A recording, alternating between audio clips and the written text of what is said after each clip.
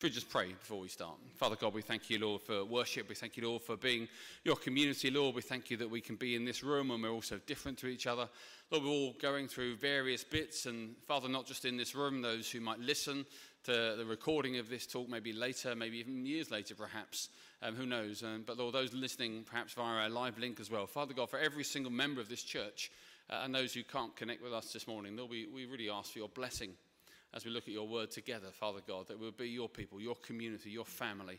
And that, Lord, as we speak, as we look at your word, you bless us and mould us and shape us. And that, Lord, this would be healing words, Lord, that what I say, Father, you would anoint by your Holy Spirit. It wouldn't be, Lord, the words of a broken, sinful man, Lord, that people hear, that they would hear your Spirit speak, Father God, as you take what's said and use it for your glory, Father God. We lift it all for you and your fame. In Jesus' name, amen. I'll ask you a question, as I often do. Where are you from? Where are you from? And that's the first question. You can tell me. Where are you from originally? Don't say the hospital. Yeah, North World? Sorry? London? Yeah. Enfield? Sorry? Singapore? Okay, showing off now, isn't it? Anybody else from anywhere else? Berkshire. Very posh. It's good. Anyone else? Sorry? Matching tie. I'm not even sure what that is, actually. Matching tie. Kent, yeah. Okay, good. And another question. When you think of where you're from, what is the stereotypical thing that defines people from your area? For example, I'm from Essex, but more specifically, thank you, Ilford Romford way. Now, you might not tell because I've refined my accent over the years, mainly because, what do you mean laughing at? Mainly because I spent quite a lot of my adult life with people going, what? And I realised that words often have a letter at the start. I hadn't realised that until I was about 25, and I started putting the H on heart rather than art and things like that. So I've refined myself. As you can probably tell, I've become a very refined adult, and which is obviously what you see every week. But what I like about being from Essex is it's ever so slightly edgy, a little bit rough in places, and I quite like it. I quite like the fact that I can go anywhere in the world, and I've spoken to people from Singapore, Korea, Americans, and they would all make the same joke when you say you're from Essex. They'll say, oh, do you drive a Cortina and wear white socks? I say, come on, I'm far more refined than that. I don't drive a Cortina. I do, however, love wearing white socks. I haven't got them on now because I'm refined, you see, and I've made a change. So what's the sort of stereotype and where you're from, and what do you like most about it? Just a couple of people. Don't all shout at the same time. Anybody? Oh, sorry. I was pointing to. Sorry, Dora did have her hand up. Sorry. Oh, somebody say, on. Yeah. Come on, everybody clap. Everybody clap. Janice, you were saying, sorry.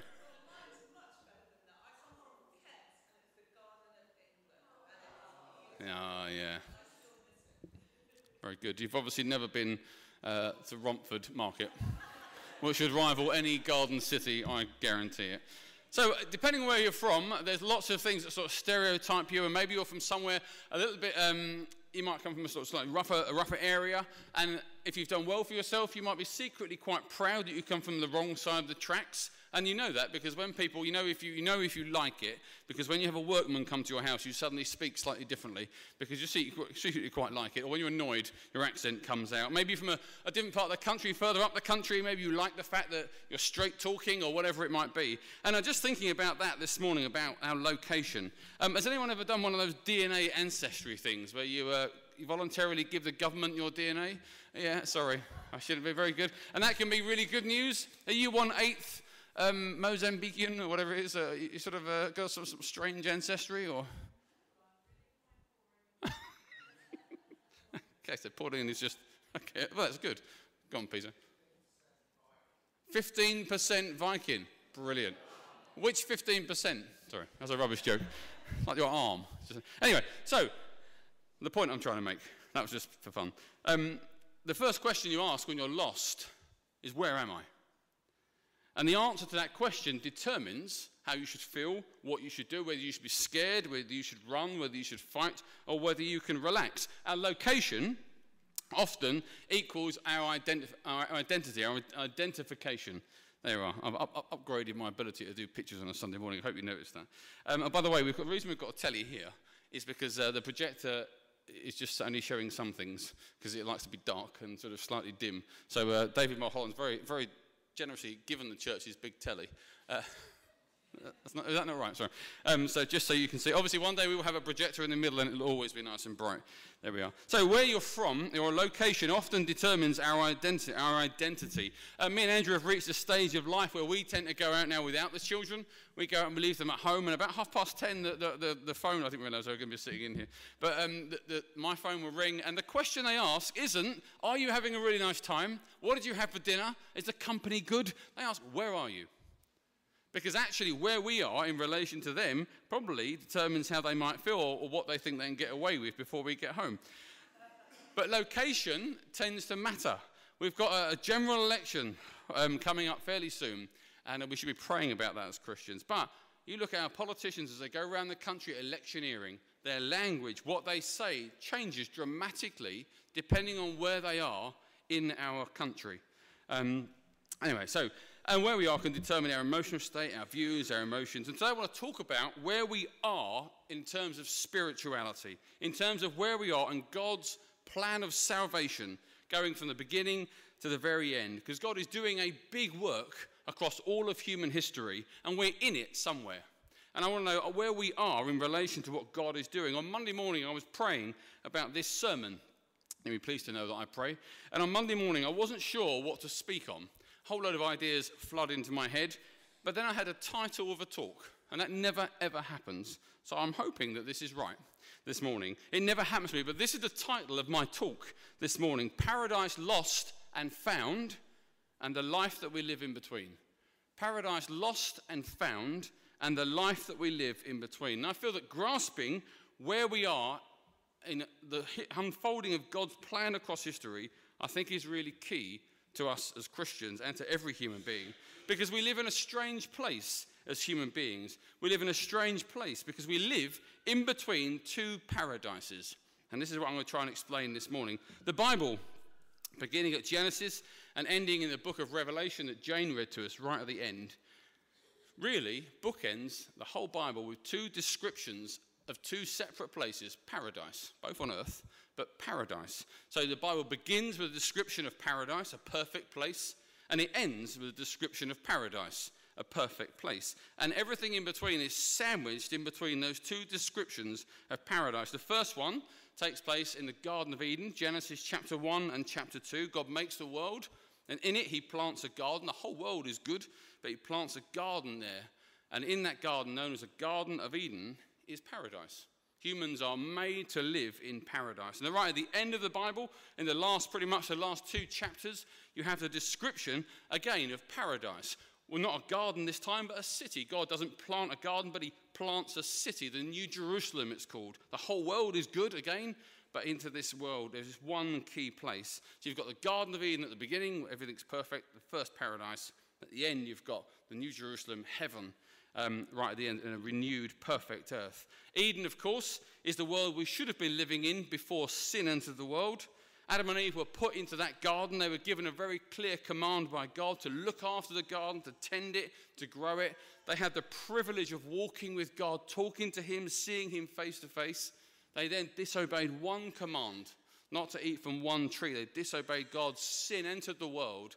And with that first sin, death came to every human being, not just spiritual death, but literal death as well. The New Jerusalem is the paradise that comes after all of human history at the very end, when Jesus Christ returns from heaven. We believe he's in heaven at the right hand of the Father. And at the end of history, there will be a loud cry from heaven. And Jesus will come down from heaven again into human history, and he will gather those up that love him, and he will take them to paradise forever and ever, and amen. And in that paradise, in that New Jerusalem in heaven, it'll be a place where there's no darkness, no sin, no tears. And in the passage that Jane read from Revelation 21, it talks of God wiping every tear from our eyes. And in the Greek of that verse, which I've said before, I know, it's like a once and for all wipe. So when you get to heaven, God is going to do this to you. And on his finger, ad-libbing slightly, on his finger will be your final tear you will ever cry, ever. because you will no longer possess the ability to be sad or brokenhearted or die. And that's how wonderful. So we're in between these two paradises, 2 chapters at the beginning of the Bible, 2 chapters at the end. Creation and new creation. But between them, there are 925 other chapters. So there's 2 at the beginning, 2 at the end, and in between those 2 descriptions of paradise are 925 chapters that describe all of human history. All of human history is in that bit of my Bible. Not in the sense that it will say, oh, here's World War II, and here's this, and here's that, but it documents what God is doing across all of human history until the day Christ comes back to take us home. It's the account of life in a broken world and how God has come to rescue us and offer us salvation through Jesus Christ's death and resurrection. And so the key point I'm making this morning is that we live in between a paradise that has been lost and a paradise that is not yet. A paradise that has been lost, Eden is gone, and we wait for a paradise that is yet to be revealed. We live in between 2 paradises. You see, life is not as it should be. The life we live is not as it should be, not as God created it to be. We live in between paradise. This is not paradise, and nothing we can do can make it paradise. Nothing we can do can ever make it good in the way that Eden was or the New Jerusalem will be. The best film ever made isn't that one with Humphrey Bogart, which name escapes me, Gone with the Wind. It is, in fact, Back to the Future 2. Is it not? What's that film then?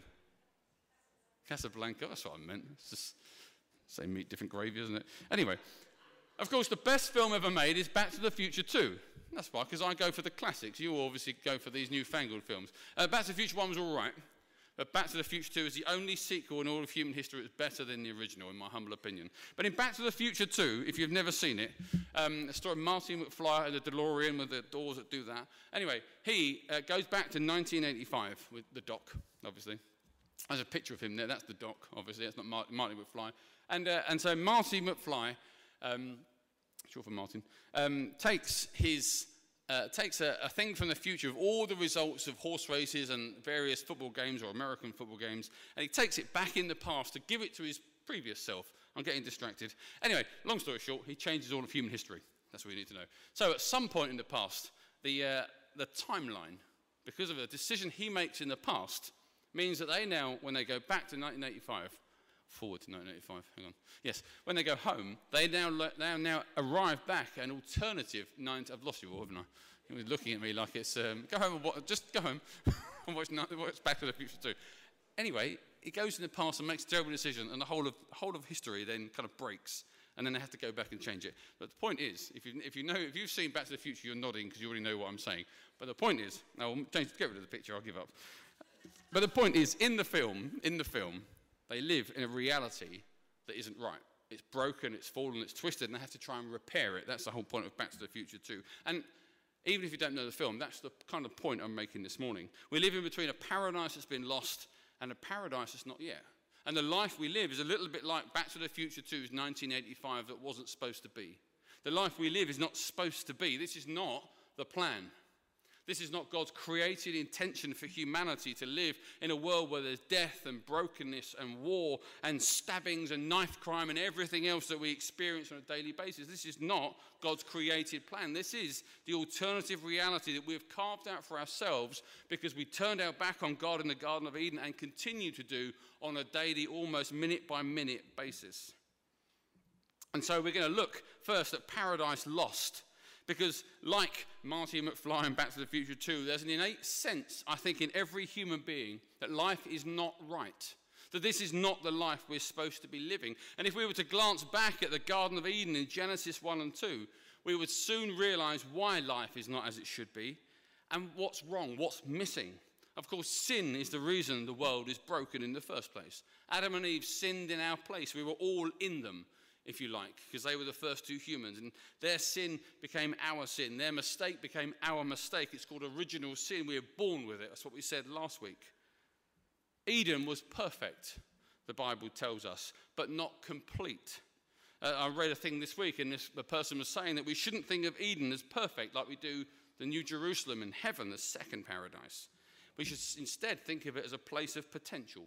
Adam and Eve were put into the Garden of Eden to rule over the earth, to tend and subdue and spread God's rule from Eden all around the globe, to go forth and multiply, as it says. And after that sin, however, in Genesis chapter 3, we'll come on to this now, in Genesis chapter 3, all that potential, which is up there, all that potential for a perfect existence was lost. Paradise lost. They were expelled from the garden, the world broke, and we have found ourselves out of God's presence. And so this is the life we should have lived. It's a bit like when you go on a game show and they say, this is what you could have won. This is what we should have existed with. And I'm sure some of these words will resonate with every single person in this room. This is the world we should have lived in, a world of order. In Genesis chapter 1, God speaks the world into existence. He creates a world of order. He speaks, he says, let there be light. He puts the sun where the sun is, the moon where the moon is. He puts the trees where they are, gives them their role. This is what you do. You produce seeds that bear other fruits, other crops. He puts the fish in the sea. He tells them to multiply. And they do. There's a world of order. But not just in the universe, we become ordered beings as well. There is a very clear created order that works, that is good. God, then us, and then the world. How we flip that on its head. How we worship now inanimate objects, don't we? In the past, we worshipped statues and figures, and we still do across the globe. But now we worship our money and our mobile phones, don't we?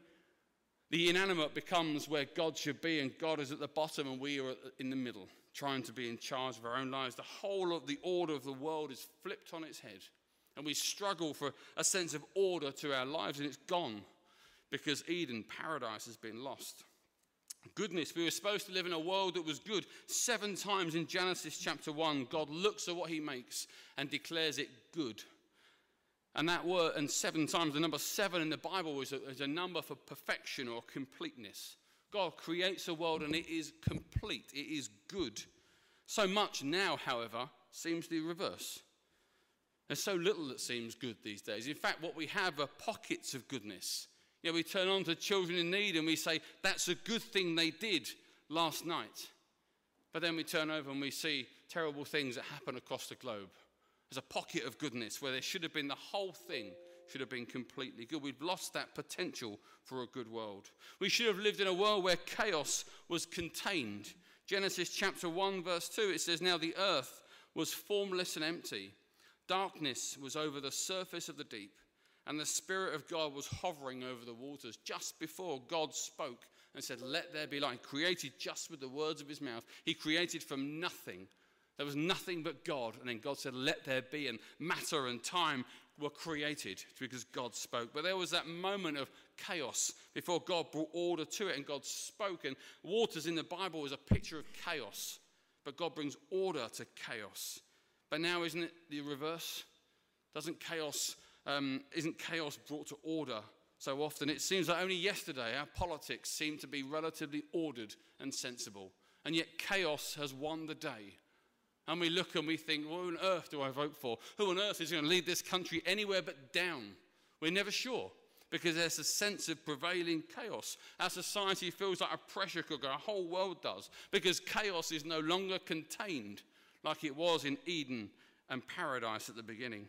We've lost that sense of intimacy with God. In chapter 2 all the way to chapter 3, we get this beautiful description of walking with God in the Garden of Eden, which should have been all of our realities. We should have walked and seen God face to face every single day. And Adam and Eve, when they sin, hide from God because they hear him walking in the garden. He talks to them almost one-to-one. And that's gone. We now see everything through a dirty window almost, the New Testament says. We don't quite understand and grasp God because sin is now in the way and we've got to be away from God because he's holy and he's perfect and we're not. That's why Christ came to cover us in his righteousness so that we again can be in the presence of God. That intimacy of God has gone.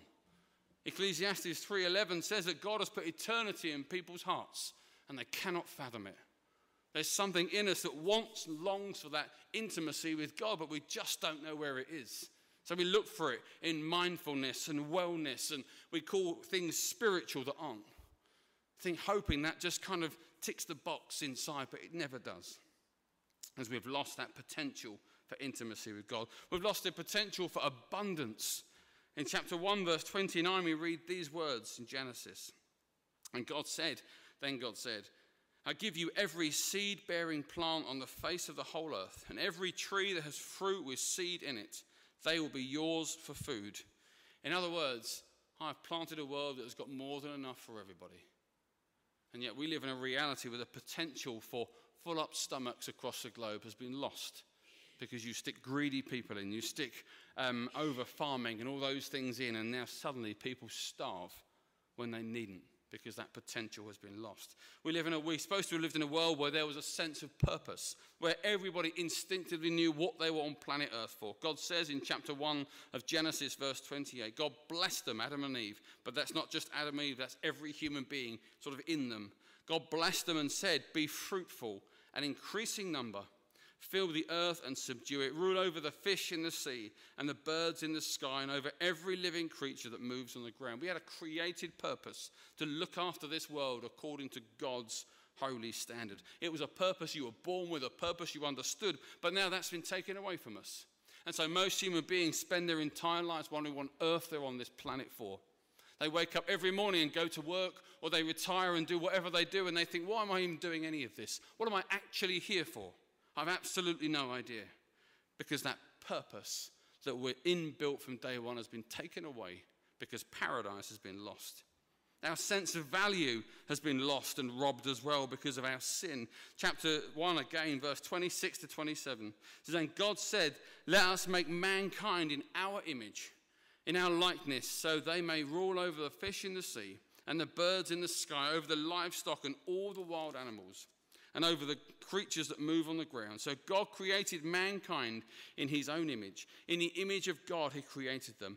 Male and female, he created them.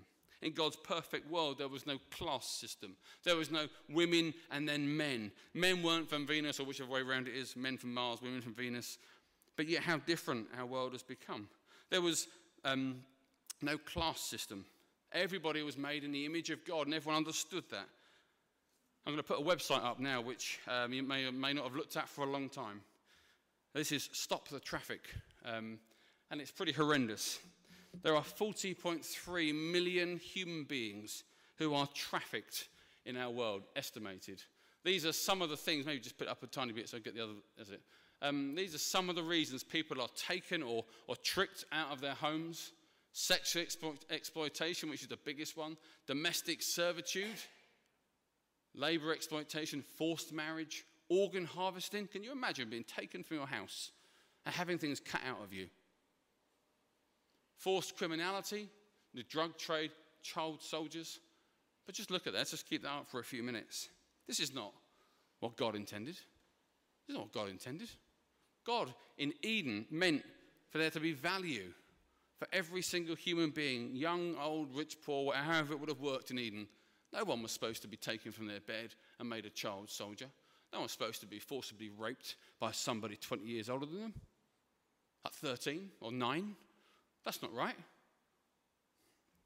No one was supposed to be chained to a bed. But that value is lost because Eden, paradise, has been lost. We live in this broken, sinful world. They're supposed to have been balanced human relationships. In chapter 2, verse 18, God said, it is not good for the man to be alone. I'll make a helper suitable for him. He formed out of the ground all the wild animals and the birds of the sky, and I'll just cut through it. But it says, Adam did not find a suitable helper. So the Lord caused the man to fall into a deep sleep, and while he was sleeping, he took out one of the man's ribs. He closed up the place of his flesh, and then the Lord God made a woman from the rib he had taken out of the man, and he brought her to the man. The man said, this is now bone of my bones and flesh of my flesh. She shall be called woman, for she was taken out of man. That is why man leaves his father and mother and is united to his wife, and they become one flesh. There was balanced human relationships. We grew up with a battle of the sexes, didn't we, most of us in this room? The battle between men and women. And who was going to break whichever glass ceiling first? That's not the intention, that we fight between both of those genders. Now there are so many genders. We're at war with each other almost on a daily basis, but there should have been balance between men and women. Women and men are equal Absolutely equal. And I will say this, actually, on behalf of any organisation, if you're a woman that you've ever belonged to, if you've ever been treated differently because you're a woman, and if it was ever done by a man, as much as in my power to do so, I apologise on behalf of my gender. Because if that ever happened, that's disgraceful. Absolutely disgraceful. Men and women are equal in the sight of God. And God loves every single one of us the same. We mourn for these things. Let me put the words back up, sorry. We mourn for these things that we had at Eden. We long for them. Human beings are so desperate for these things. If you took out the religious connotations, most people would say, I want order to my life. I want goodness. I want chaos to be contained. I want better intimacy. I want everyone to have what they need. I want purpose. I want value. I want balance in my marriage and in my family, and in my friendships and in my business. And yet all of it is lost. We now live in a twisted version with those things. We search for them in all the places we probably shouldn't. And so that's paradise lost. Paradise found is much quicker. Don't panic.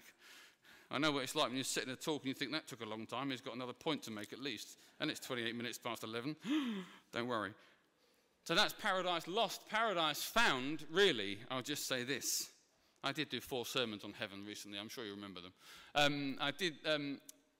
All the potential of Eden is perfectly fulfilled in heaven at the end of time. And I'll just read those verses that Jane read again, because they are wonderful. It says, then I saw a new heaven and a new earth. This is at the end of human history, this broken, twisted world that we grow up and we live in. All the pains we have at the end, he sees God remake everything. A new heaven and a new earth. The first heaven and the first earth had passed away, and there was no longer any sea. See the link? No more chaos. I saw the holy city, the new Jerusalem, coming down out of heaven from God, prepared as a bride beautifully dressed for her husband. And I heard a loud voice from the throne saying, look, God's dwelling place is now among the people. He will dwell with them, they will be his people, and God himself will be with them and be their God. He will wipe every tear from their eyes once and for all. There will be no more death or mourning or crying or pain, for the old order of things has passed away. He who was seated on the throne said, I'm making everything new. And then he said, write this down, for these words are trustworthy and true. He said to me, it's done. It's finished. Sounds like Jesus on the cross. I am the Alpha and the Omega, the beginning and the end. To the thirsty, I will give water without cost from the spring of the water of life. Those who are victorious will inherit all this. I will be their God, and they will be my children. Eden had that perfect potential, but the New Jerusalem, heaven, is that potential beautifully fulfilled. And we have that tension in between the two. We long for the day when we will throw off the shackles of brokenness and sin and enjoy completeness. Philippians 1, 21 to 26, read it when you get home. Paul says, to live is Christ, but to die, well, that's gain, because I get to be in the New Jerusalem. Romans 8 speaks of a world that groans and creaks in this in-between bit, groaning for that one final moment when Christ comes down and redemption finds its fullness in the world and in us. And so we go back to that first question. Where are you? Where are you from? Where are you? Well, you're in between a paradise that's been lost and a paradise that's not yet. And you may wonder, why on earth I've just spent 20 minutes telling you all of that. I'll tell you why. I need 2 volunteers. Dave, you wrote one of these? No, okay. Can I borrow somebody just to hold a bit of paper? Thanks. Cheers.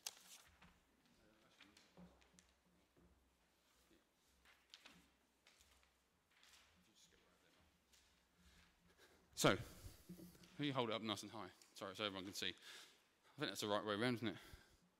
Yeah, it doesn't matter. Actually, no, you should be that side, shouldn't you? Yeah, sorry. It's not really relevant, but I'm not even a perfectionist, to be honest. So, paradise lost. All that potential was there.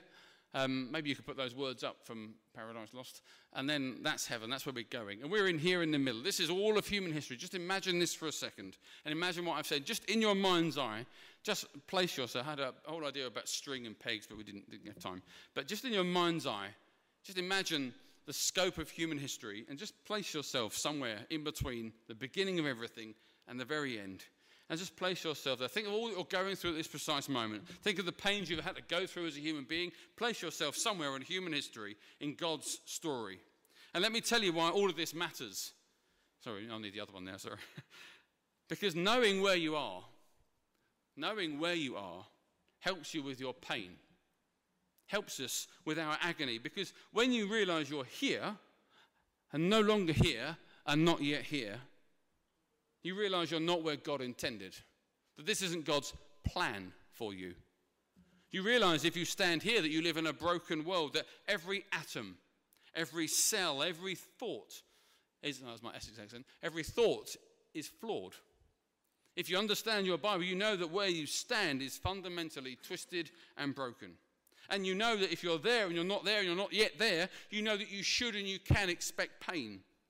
And actually it helps us. It helps us understand that what we're going through isn't part of God's plan. I get slightly worried when Christians say, forgive me if you've said this, I'm not having a go at you, when they say, oh, I'm sure this is part of God's plan. There's a better way of saying it probably. But I'm not sure that God plans for us to be in pain. I think in his sovereignty, he can use our pain.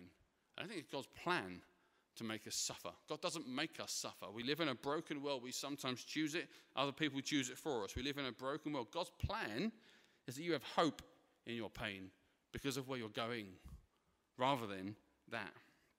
I get ever so slightly nervous when people say that. Pain, we can understand now, has a shelf life. It has an end point, because a day is coming when Christ will return. Evil, darkness, and pain will be thrown into a fiery lake of sulfur and destroyed. Knowing where you are between Eden and heaven, sorry that you've got your arms in the air, helps us understand our priorities. In John 6, 27 to 29, Jesus says very clearly, do not work for food that spoils. Work for things that last for eternity. This world is short. Eden was not as long as it should have been, but heaven's going to go on forever and ever and ever and ever and ever and ever and amen. And if you could look back from that point to this point, this would be like a dot when heaven stretches out in front of you. C.S. Lewis, the writer of The Lion, the Witch and the Wardrobe, said that life is the prelude of the first chapter of the greatest story ever told that will go on for eternity. And that's your real life. That's what really matters. This is so short-lived. And actually, if you understand that that's coming and that this isn't God's plan, then you can live liberated as a Christian, because you can prioritize your life according to heaven rather than a world that is passing away. You can live liberated from the tyranny of self-centeredness. You can not worry about building reputation and empires, because none of it really matters. You can be liberated from the oppression of trying to build personal comfort. You see, the Christian can give everything they've got away with a smile on their face. Because who really cares how much you make here? Because it spoils and it rusts and it fades, because this is your home. You're just not there yet. I'll tell you a joke. You can put those down for a second while I just tell this joke. There was once a rich man who was near death. He was so grieved because he had worked so very hard for his money, and he wanted to be able to take it with him to heaven. So he began to pray that he might be able to take just some of his wealth with him. An angel heard his plea and appeared to him and said, I'm really sorry, but you can't take it with you. Well, the man begged the angel to speak to God on his behalf to see if he could just bend the rules a little bit. The man continued to pray and pray and pray that he could take some of his wealth with him. The angel reappeared with some good news and informed him that God had indeed decided to allow him to take just one suitcase with him. Overjoyed, the man gathered up his largest suitcase and filled it with pure gold bars. He placed it beside his bed, and soon after, he died. And he showed up at the gates of heaven. An angel greeted him, and seeing the suitcase, the angel said, hang on a minute. You can't bring that in here with you. The man explained to the angel that he had permission, that he should go and ask God to verify his story. Sure enough, the angel checked it out and came back and said, you're right. You're allowed to take one carry-on bag with you, but I'm supposed to check it. And so he opened it up, and the angel opened the suitcase and inspected these worldly items that the man found too precious to leave behind. And he exclaimed, ooh, you bought pavement. In Revelation 22, the description of the New Jerusalem is that the streets will be paved with gold. If you don't need any more reasoning to work for things that don't spoil, it's that joke. How many people are working for pavement? How many of us work for pavement? Our priorities are often all wrong. Knowing where we are, helps us with our mission. Sorry, only 3 more. These 2 paradises represent 2 very different missions for the Christian. In Eden, we were called to tend and care for the world. So as Christians, we ought to be people that look after our environment, that don't overuse things. But more than that, we ought to be people that are concerned for social justice. We should be people that when we see 40.3 million people sex trafficked or human trafficked, we shouldn't be thinking to ourselves, it doesn't really matter because when we die, we'll go to heaven, or some of us. We should be thinking to ourselves, no, this isn't how God intended the world, and I'm going to fight that what the command God gave us in Eden, I carry it out. So we should be people not just concerned with preaching the gospel to get people to heaven when they die, but we should be concerned with our world and making it as much what God originally intended in the first place. These are our 2 missions, to care for our world and the people in it, and to preach the gospel, death and resurrection of Christ, so people can spend eternity in the second paradise. 2 more.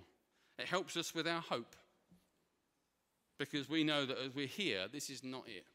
We know that even at the bottom of the pit, when it seems no way up, the Christian, Psalm 121, can look up and see where their help comes from. Where does our help come from? When Christ leaves heaven to come and get us. And so no matter what happens in between this, and some people go through horrendous things. I watched a thing about the Holocaust last night, and I cannot get my head around it. But even in those worst moments, hope is real. Hope is allowed. Hope is trustworthy, because God's kingdom is going to come. And in fact, our job is to bring bits of that kingdom in now. And finally, and I mean finally, here helps us understand our purpose and identity. If you didn't know you were going to heaven when you died, if you didn't know God created the world to be all those things I've just said, you would sit in the middle of this life wondering what on earth you were here for. And isn't that what everybody does? Yet when you say God made the world a certain way and God is coming to get me, then you know why you're on this planet. You're on this planet to live out that command to subdue and tend the earth, but you're here to preach the gospel so that other people go to heaven with you. I think I'm done. Sorry. We're going to sing a song called This Is Amazing Grace. Yeah, you can put those down, sorry. Think of the biceps. But let me pray. Because some of you here this morning, and I don't know why God put that title in my head, because it's quite a lot to get through in one talk. But I believe there's a reason for it. I don't believe it was just a thought that came to my head, because I had about 7 thoughts beforehand, and they were all, I think, brilliant. But I went with this one because it felt right. And I believe that some of you who are Christians this morning, actually, you may be listening, I believe some of you who are Christians have forgotten that your real life, this isn't it. I think you've forgotten that you're in between paradises and that there is one that is coming that is better. And no matter what you're going through, there is an end point to it, and you can feel hopeful, you can feel joyful, and even in your tears, you can look forward to something better. And some of you who aren't Christians, who have perhaps never even thought about becoming a Christian, knowing Christ as your Saviour, are putting so much of your time into this bit because you think this is it. It's gone like that. And what will you have to show for it? What is the point? Perhaps it matters for a short time and doesn't devalue it at all. But there's so much more God wants for you. So much more God's promised for you.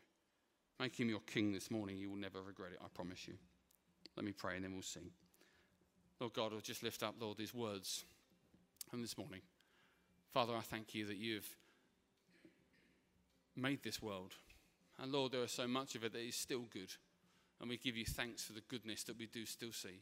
Yet, Lord, we know that we have lost what you originally intended. Lord, that Eden is no longer for us. Yet, Lord, there is coming a day of new creation, of recreation, Lord, where you will remake this earth and all the darkness will be gone. Lord, our despair will be turned to hope, our mourning to dancing. But Lord, there will no longer be anything bad. And Lord, we don't want to be people that just shut our eyes and wait for the end so we can go to heaven. Lord, we look back to Eden and we want to be Christians who make a difference now. Father God, forgive us, Lord. We repent, Lord, of not thinking about 40.3 million people. Lord, if we travel, if we see people working in hotels, some of them may well be a part of that 40.3 million. Father God, help us to be vigilant. Help us to download the Stop the Traffic app. Lord, help us to be people that get incensed about injustice, Lord, but from your biblical perspective. But Lord, I thank you for hope. Thank you for hope in Jesus. Thank you that we have a hope that goes beyond the grave, beyond even the final day of history. And it is wonderful. And I thank you for it. And I ask this in Jesus' name. Amen.